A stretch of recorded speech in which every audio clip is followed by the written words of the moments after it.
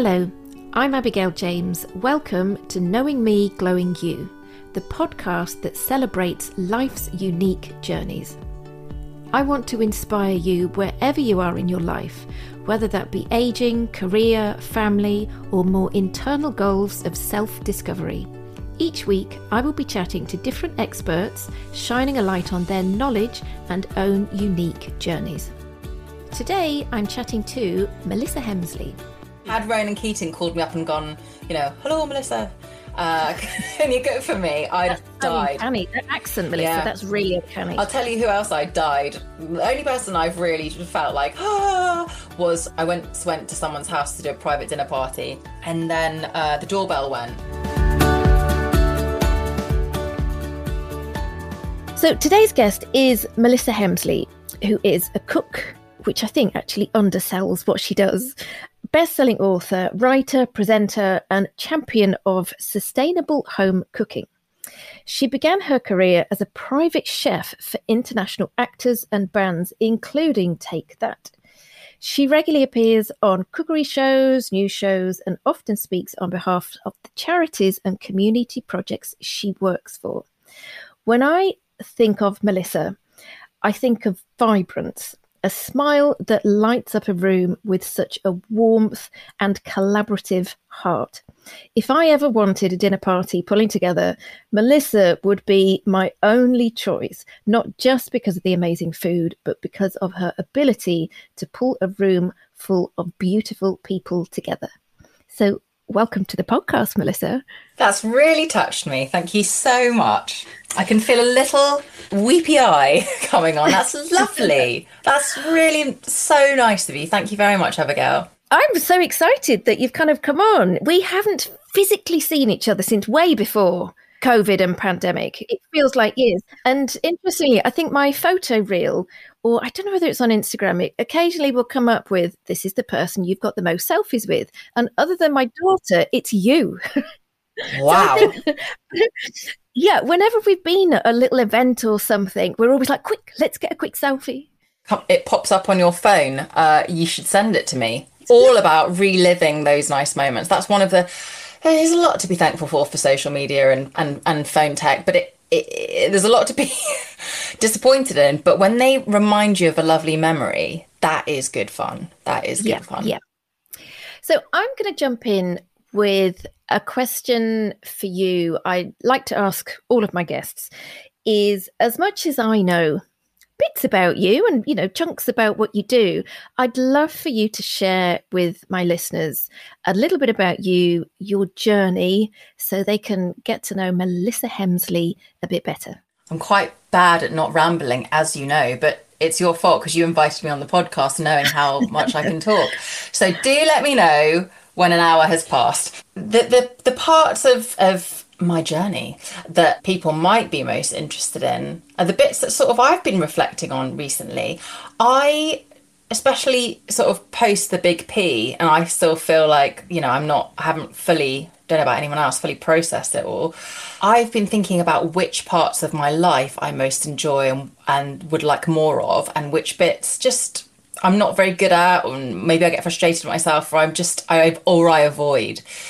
And I was thinking about when I first started cooking professionally. I am almost 37, so I would have been, let's say, 24. And yes, cooking for Take That. And I really missed that point.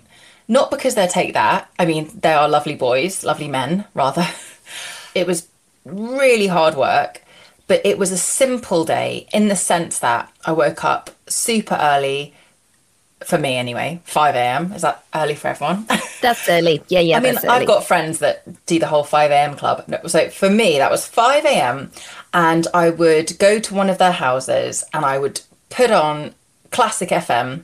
These were the days before your great podcast and others like it, Abigail. Otherwise, I would have been listening to your podcast. I'd put on Classic FM. I'd head out to the shops. I'd buy whatever looked good and smelt good that day. And I would cook all day till about 4 o'clock. And then I'd wash up and I'd head back home and I'd be, I've got long hair. No matter how much I tied it back, I would be smelling of the kitchen. And so the first thing I do is have a shower, and then I would enjoy my afternoon, evening. And as I said, it was such hard work, but there was no social media, didn't exist. I mean, it was Facebook, and that was just, for hooking up with, whoever you had a crush on when you were 16. So long ago. Didn't even have a website, my sister and I. And I rarely cooked with her. We sort of split up the business in different ways. So it was just the most simple, enjoyable day. And I felt so satisfied by what I achieved each day. So, had you had any official cookery training? I mean, how the hell did you get that gig? I know. I don't really know. I think we got the gig because we didn't have any training in a bizarre way, because they were looking for chefs, but they didn't want what they called or what we interpreted as chefy food. They wanted really simple food. And you've eaten my food a billion times and you've cooked my recipes. They are always guaranteed simple and delicious. And they sort of taste like, the way I cook is, I like to think how you would cook for your best friend coming over, or your mum might cook for you when you head home for the weekend, or whatever, just like very simple. So I think that's how I got it. I had gone to a half a day knife skills class before, and I completely forgot everything they taught me. And what were you doing up until this point in your life? Were you kind of doing food anyway, or was this a career shift? No, I think I'd done about a month of an Open University Shakespeare course, and then quickly got intimidated by everyone's fantastic insights and analysis that I couldn't keep up. That was my sort of post A-level education, was, not completing a Open University course. And I had been on a sort of sabbatical from my job at the time, which was related to food. I was the events manager for a group of pubs and bars and restaurants. So I was around food all the time and helping people come up with menus for their, what we called births, marriages and deaths, christenings, wakes and weddings. So I enjoyed spending a lot of time with the chefs. And I think about that time, early 20s, I sort of started understanding seasonal cooking, because I remember the chef calling me one morning and saying, I'm not coming in till later, but you need to tell me as soon as the asparagus arrive. The asparagus are coming, the asparagus are coming. And I remember thinking, he doesn't get excited about much, but he's very excited about these asparagus. And I started to understand why it was so important, why, how they're out in the fields, what is it, end of March, sort of mid-June. There's such a short 6-week window. And so I started, I guess now looking back, I didn't realise it at the time, getting a bit of a food education from being around this great chef. And I know you share about your mum around your conversations and things. I'd love to know, has your upbringing had an impact on your cooking styles and skills? Yes, my styles and my skills. Good question. I think my sister Jasmine and I would both agree, sort of the mum didn't really teach us how to cook. We absorbed hugely how not to waste, which I think is like the most important skill we could teach each other and teach our kids, and how not to waste. Because Doug McMaster, who's this fantastic zero waste chef, has got a restaurant called Silo in East London, which people might have been to the Silo when it was in Brighton. Anyway, he says waste is a failure of the imagination, and others in the sort of zero waste world, which hopefully will be the actual world soon, where we just all stop wasting stuff. He says, don't think of ingredients or parts of ingredients as second best. So isn't it funny how we think of a cauliflower leaf as a throwaway? Or if we do eat it begrudgingly and think of it as second best to the cauliflower florets, or the broccoli stalk versus the broccoli stem. I mean, I absolutely love the broccoli stalk in a stir fry. I think I might have that tonight, actually. Sorry, going off on a rambling thought process. But she taught us that. So I think that you can become a really good cook and become a confident cook if you never think of bits of ingredients as second best, or just think, what's in front of me in my fridge that needs using up, and I'm going to cook from there. That's how I think we should encourage people to cook a bit more. It's actually, when we talk about and think about it, it's actually odd that we don't all naturally do that anyway, isn't it? I mean, food should be simple, full stop. the waste issue should be non-existent in our dream world. Yours and mine, Abigail, and everybody else's. But yeah, the planet is heating up. Do you remember when it was climate change? Then it became the climate crisis. It was rebranded because it needed to be, and now it's the climate catastrophe. You know, the world is heating up. Look at the temperature of the day we're recording today. The summers are hotter and drier and too soon. The winters are too mild. Speaking of asparagus, I was reading this amazing book, Tim Spector. I was rereading it. And was it in Tim Spector's book? No, I don't think it was in Tim's. Anyway, his book is good too. I think actually Tim Spector's book is really good. He's got several. I think the book I was actually reading this particular bit from was Three Ways to Heal the Planet by Anna Santi, and it's got 21 contributors, and I'm lucky enough to be one of them. And I was reading a bit about how back in the day, just while we're on the asparagus theme, the asparagus farmers used to use coconut husk fibres to create a little duvet for the asparagus to keep them warm so that they didn't perish in the sort of, you know, winter months, the late April months before they were harvested. And now asparagus is shooting out sort of in March when it should be May. So it's coming 8 weeks early or 6 weeks early. And that's completely affecting nature, therefore the food we eat. We eat a lot of cauliflower and apples in the UK. Well, we buy a lot and we throw away a lot, but it's you know, within the top 20, I think, of what goes in people's shopping baskets. Anyway, at the moment, the way the planet is that the blossoms or the fertile period for all of these, like say the apples, is not matching with when their pollinators are ready to pollinate. Things are out of sync big time. And I feel that for me, things have been out of sync on a personal level for a long time. And during the pandemic, I sort of really, that hit me in the face. What are you going to do about it? So in general, I'm very much into at the moment thinking about how to get more in sync with things, how to feel better connected to things. And that's why also I sort of jumped at the chance to chat to you, because we occasionally WhatsApp each other, we DM each other, but I was looking forward to a proper chinwag with you. Yeah, well, interesting. My job as a therapist, I'm often one-on-one in a room with someone. But the pandemic, there was many months that I couldn't physically practice, and possibly like you, having time to reflect. I also had that time and thinking, wow, even though I have these connections, I don't have time to nurture them because my job, I'm shut in a room with one person. So even kind of pre-COVID, going to events and properly feeling connected to people, that's something I feel that I wasn't good at because of my job. And I've made a definite extra effort to, I really need to rebuild and connect with people on a more regular basis. So we've talked a little bit about the sustainability. While we're on that topic, I know you support a number of charities, and one of them I picked up on your website. Is it the Felix Project? I'd love for you to just share a little bit about that. Oh, I'm so glad you asked, because, you know, if one person listening today goes, oh, my office or my company, you know, pick a charity each year, maybe we'll think of the Felix Project next year, that would be wonderful. There's so many worthy charities obviously out there. The Felix Project is so interesting and inspiring because it's London's largest food redistribution charity. And almost the most important thing is that the food that is rescued, so this is perfectly edible surplus food, but it's you know, potentially the expiry date, or there's a logistic thing. Basically, the Felix Project go and pick it up. Most of it's volunteer-led by foot, so if anyone ever wants to spend an afternoon helping out, people cycle, they use electric vans.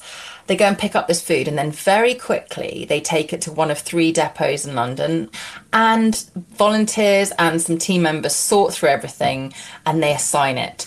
And so at this time of year, you're looking at summer community camps.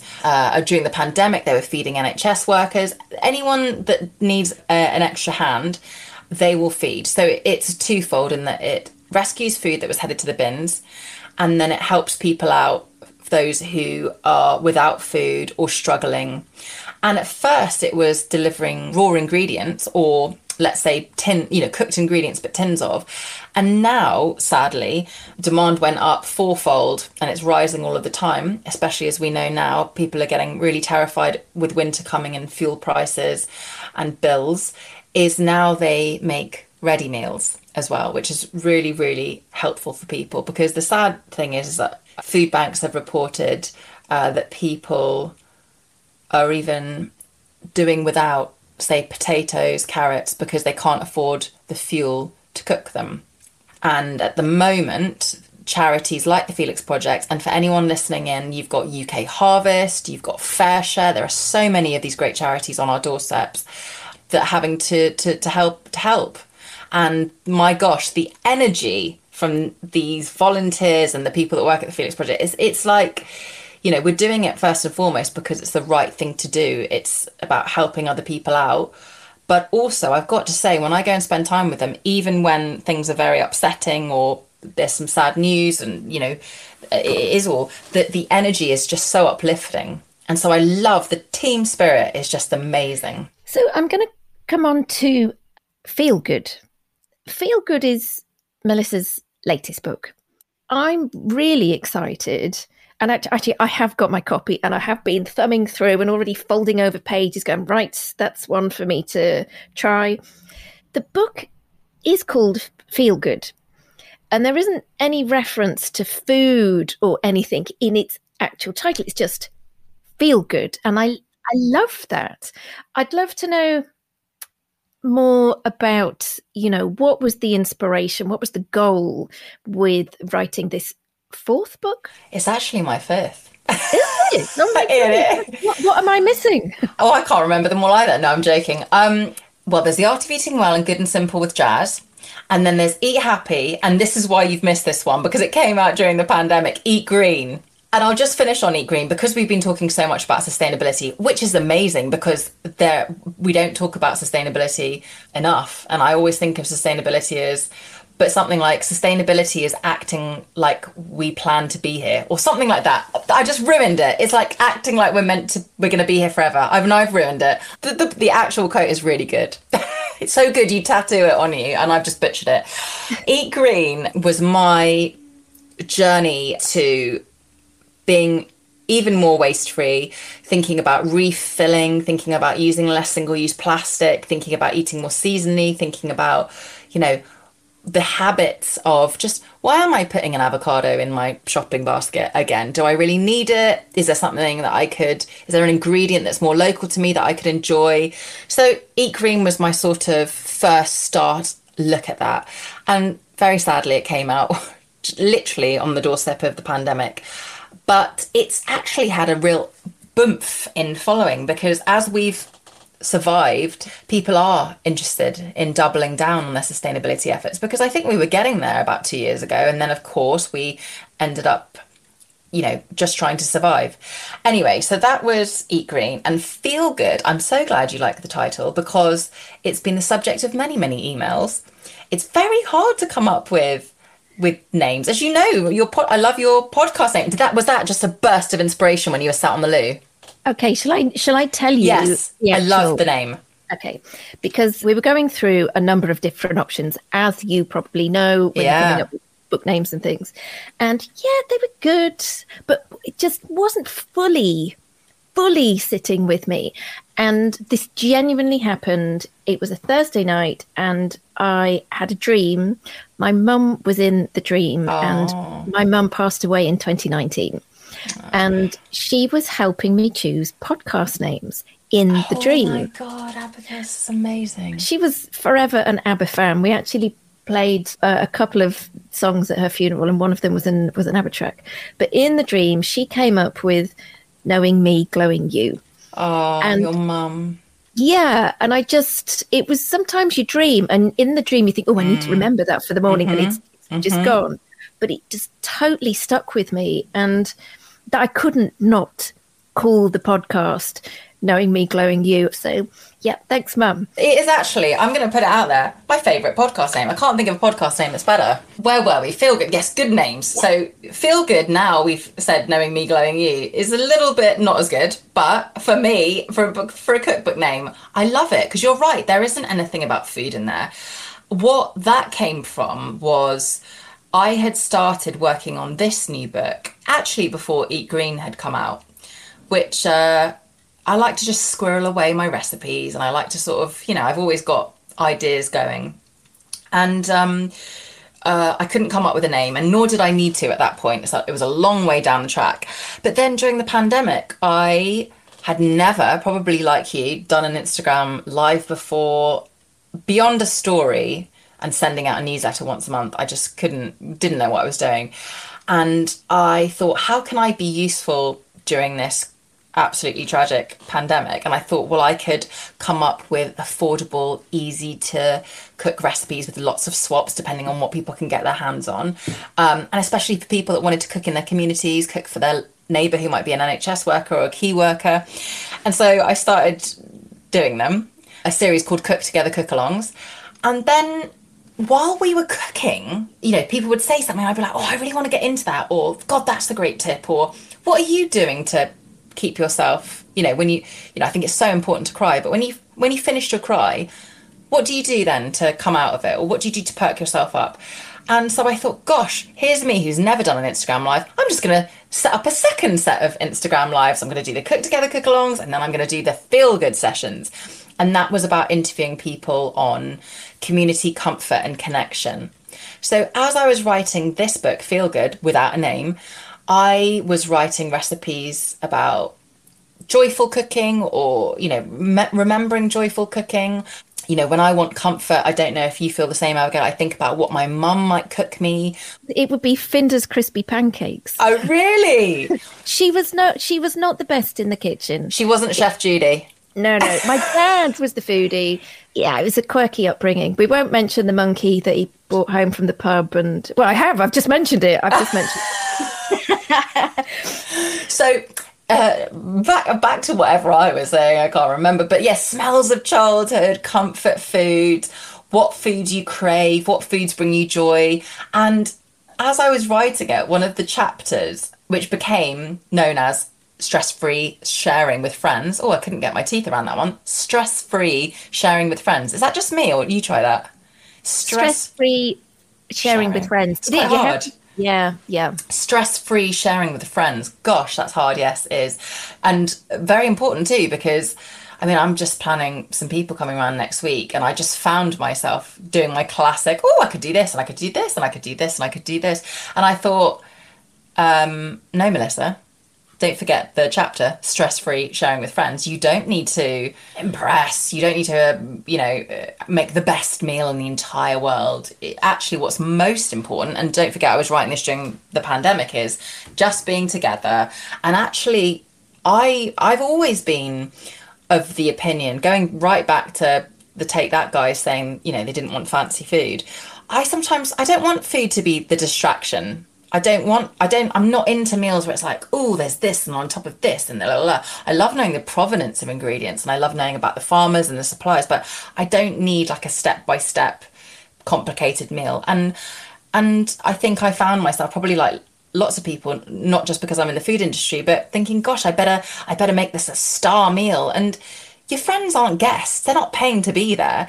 And so the whole book's about mood and food and feelings. What kind of feeling did I want when I have my friends around? And I wanted it to be relaxed, and nobody likes a sweaty, stressed out martyr in the kitchen who, nobody help me. I have been that person. I have to be careful not to be that person, but I just wanted to enjoy it. And so much of the book is about enjoyment. And I finished it once we were, out of lockdowns, and the feeling stayed the same. As I just thought, less stress, more putting your feet up, less time standing at the stove and shopping and overthinking and overcomplicating food, and more time.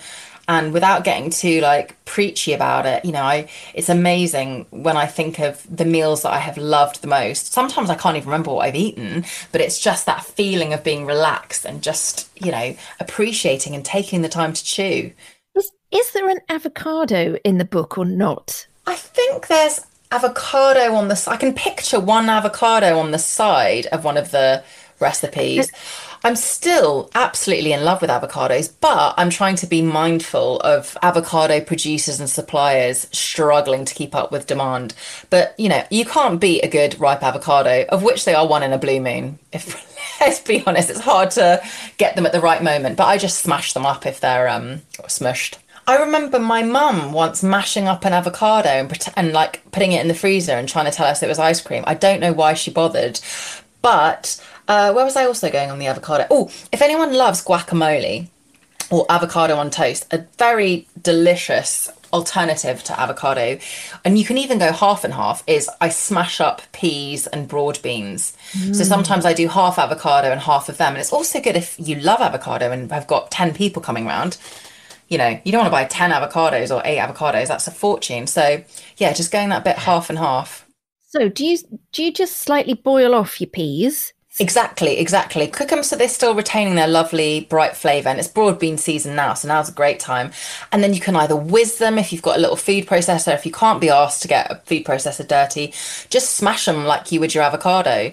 And then add your coriander and loads of lime and some garlic. And you could chop a little bit of tomato through. All your favourite sort of guac accoutrements. And, a little bit of chili. Delicious. Lovely. Yeah, the no bake chewy nutty bars. I like the concept no bake as well. Abigail, they're so great when you're having long days or sending the kids off. I took them on my book tour to every bookshop I went to, and they went down a treat. For anyone And listening who can't see the recipe, it's dates and coconut oil and ground almonds on the base, or if you've got a nut allergy, you can use oats. And the top is melted dark chocolate, and then you stud cranberries and pumpkin seeds and nuts and and then another one that grabbed me was just 3 ingredient chocolate pots. Just what is simpler than that? exactly. And plant-based, if anyone is plant-based, they are plant-based, but of course you can use regular milk if you like. They're lovely. And then right now it's cherry season, so I top them with cherries or raspberries or just good old more dark grated chocolate. But you've got to remember, Abigail, to put a little pinch of sea salt because salt brings out the sweetness. We never used to do sea salt chocolate. And now it's like Sea salt caramel truffles. Even my friend came over the other day and I made her a berry chia pudding and she put a little bit of salt in. And I was like, oh yeah, good shout, because just that tiny bit brings out the natural sweetness of the fruit. what I love about all of your books, and I know you had the Hemsley Cafe in Selfridges, even though you're saying that you're not trained or you're not a trained nutritionist, all of your recipes definitely fall into the healthy bracket. So I know if I was supporting someone with their skin and they want some recipe ideas, you're someone who I'm directing to. I don't know whether that's a conscious choice or it's just how it is. And I think in the beginning and in the front of your book, it says that most of them are gluten-free throughout the book as well. But I'd love to just know, is that just kind of how you vibe? Healthy food is just part of you. Maybe that just comes from having whole foods that you're cooking with. It comes from that. They're naturally healthy and they're naturally gluten-free in the sense that, there's pasta in there, and of course you can get any type of pasta. Thinking about what we had when we were growing up, it was like just one pasta, wasn't it? And now you've got your whole meals, you've got your white, you've got your bronze, you've got lentil pasta, quinoa pasta, corn pasta, rice pasta, buckwheat pasta. So you can go for your life with all those things. But in general, most ingredients are naturally gluten-free. And after cooking for the bands, a lot of the people I cooked for had allergies and tolerances. In general, even though I'm not plant-based, I try and make my books as open to everyone as possible. So when I write, the recipes in the intro are naturally gluten-free, that is so.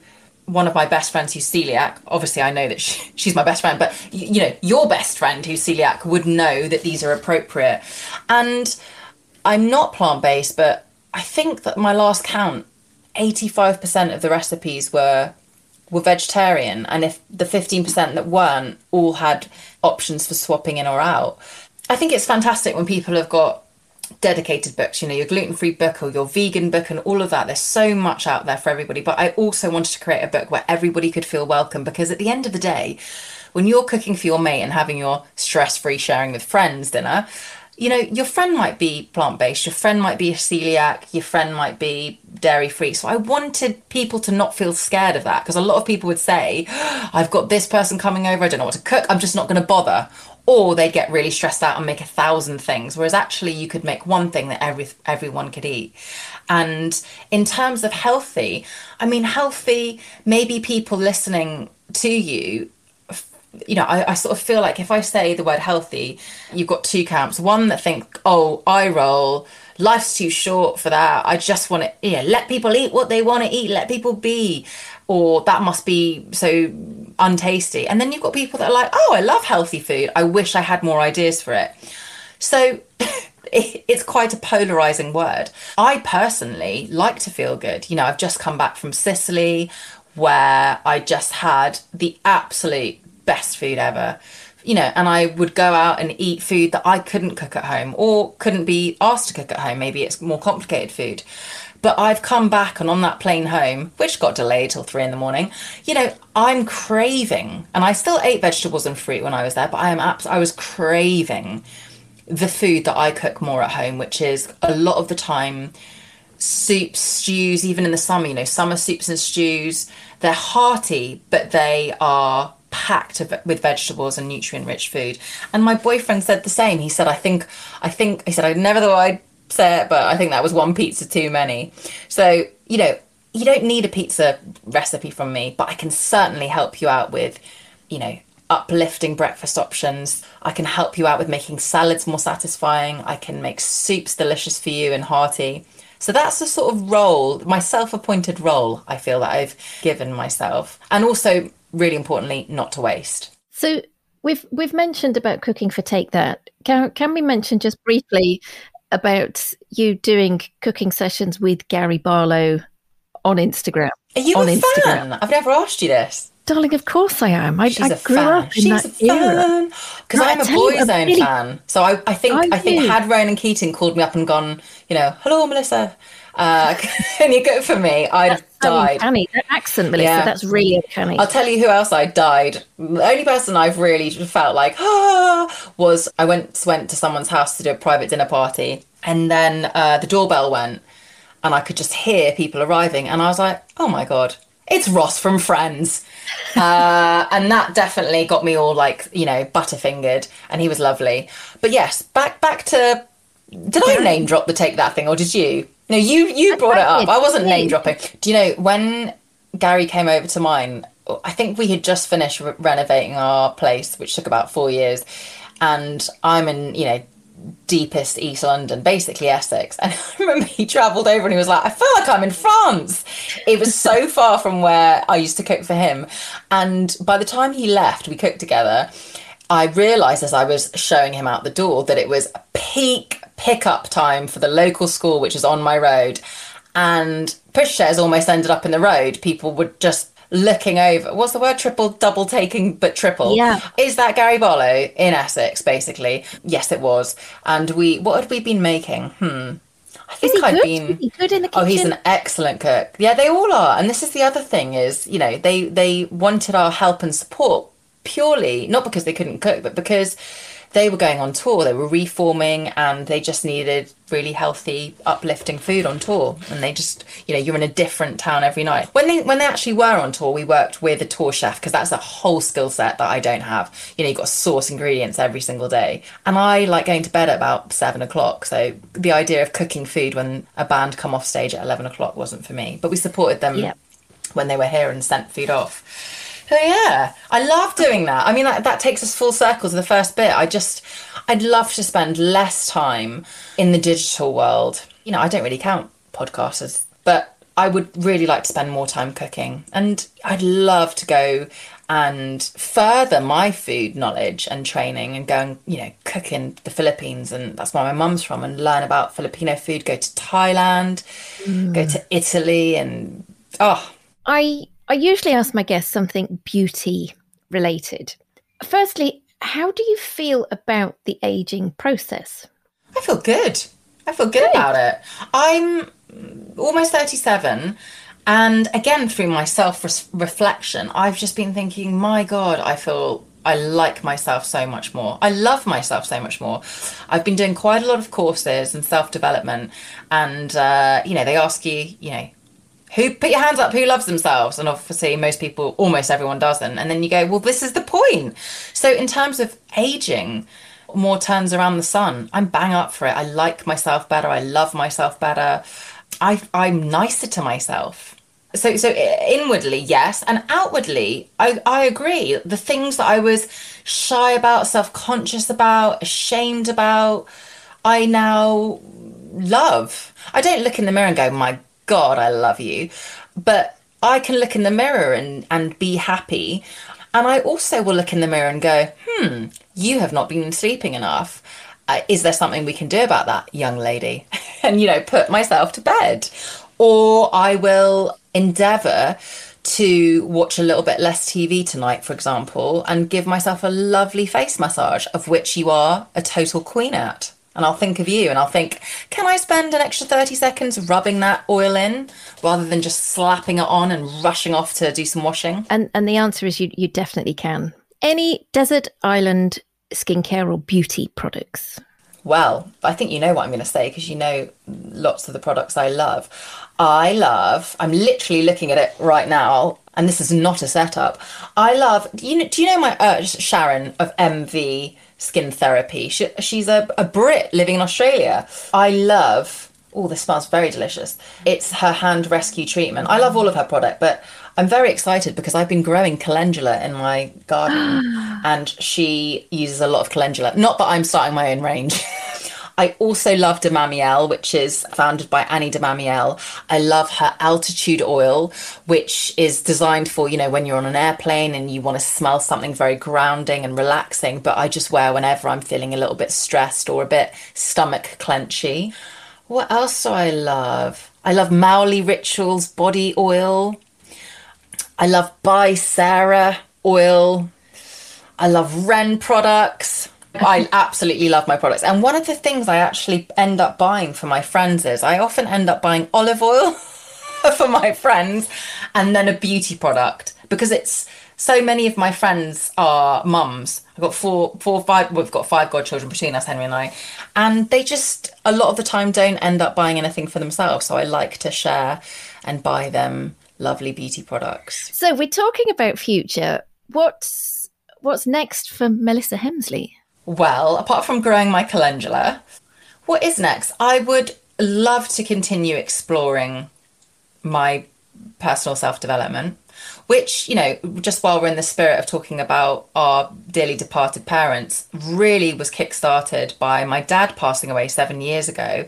And even though I had done a lot of therapy in my own life, up until that point, I really closed down, shut down, and I was like, oh, I don't really want to talk about this, even though I knew the power of therapy. So I sort of let it just fester, which is only natural, and everyone's got their right time and time to deal with things. But, I've so been enjoying learning more about myself.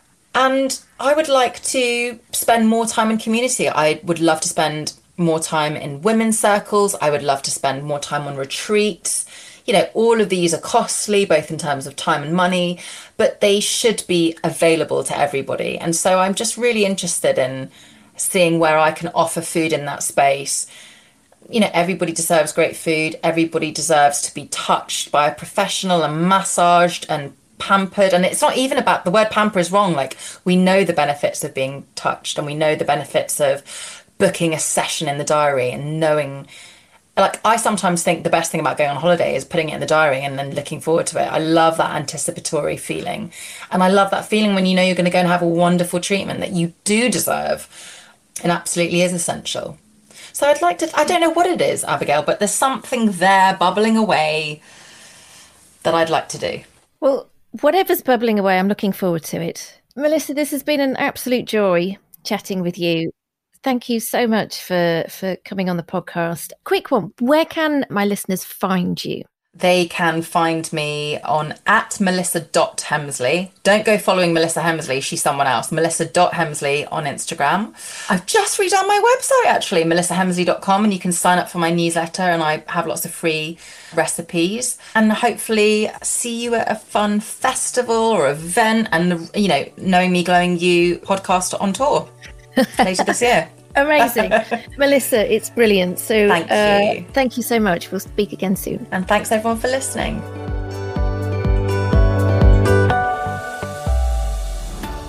Thank you so much for listening to Knowing Me, Glowing You. I hope you enjoyed the chat as much as I did.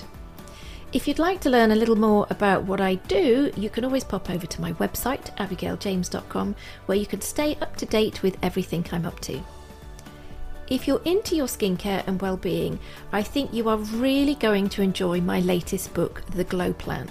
It's a 4-week plan to aging well from the inside and out. If you enjoyed today's episode, it's really appreciated if you would subscribe and share the podcast with your friends and family.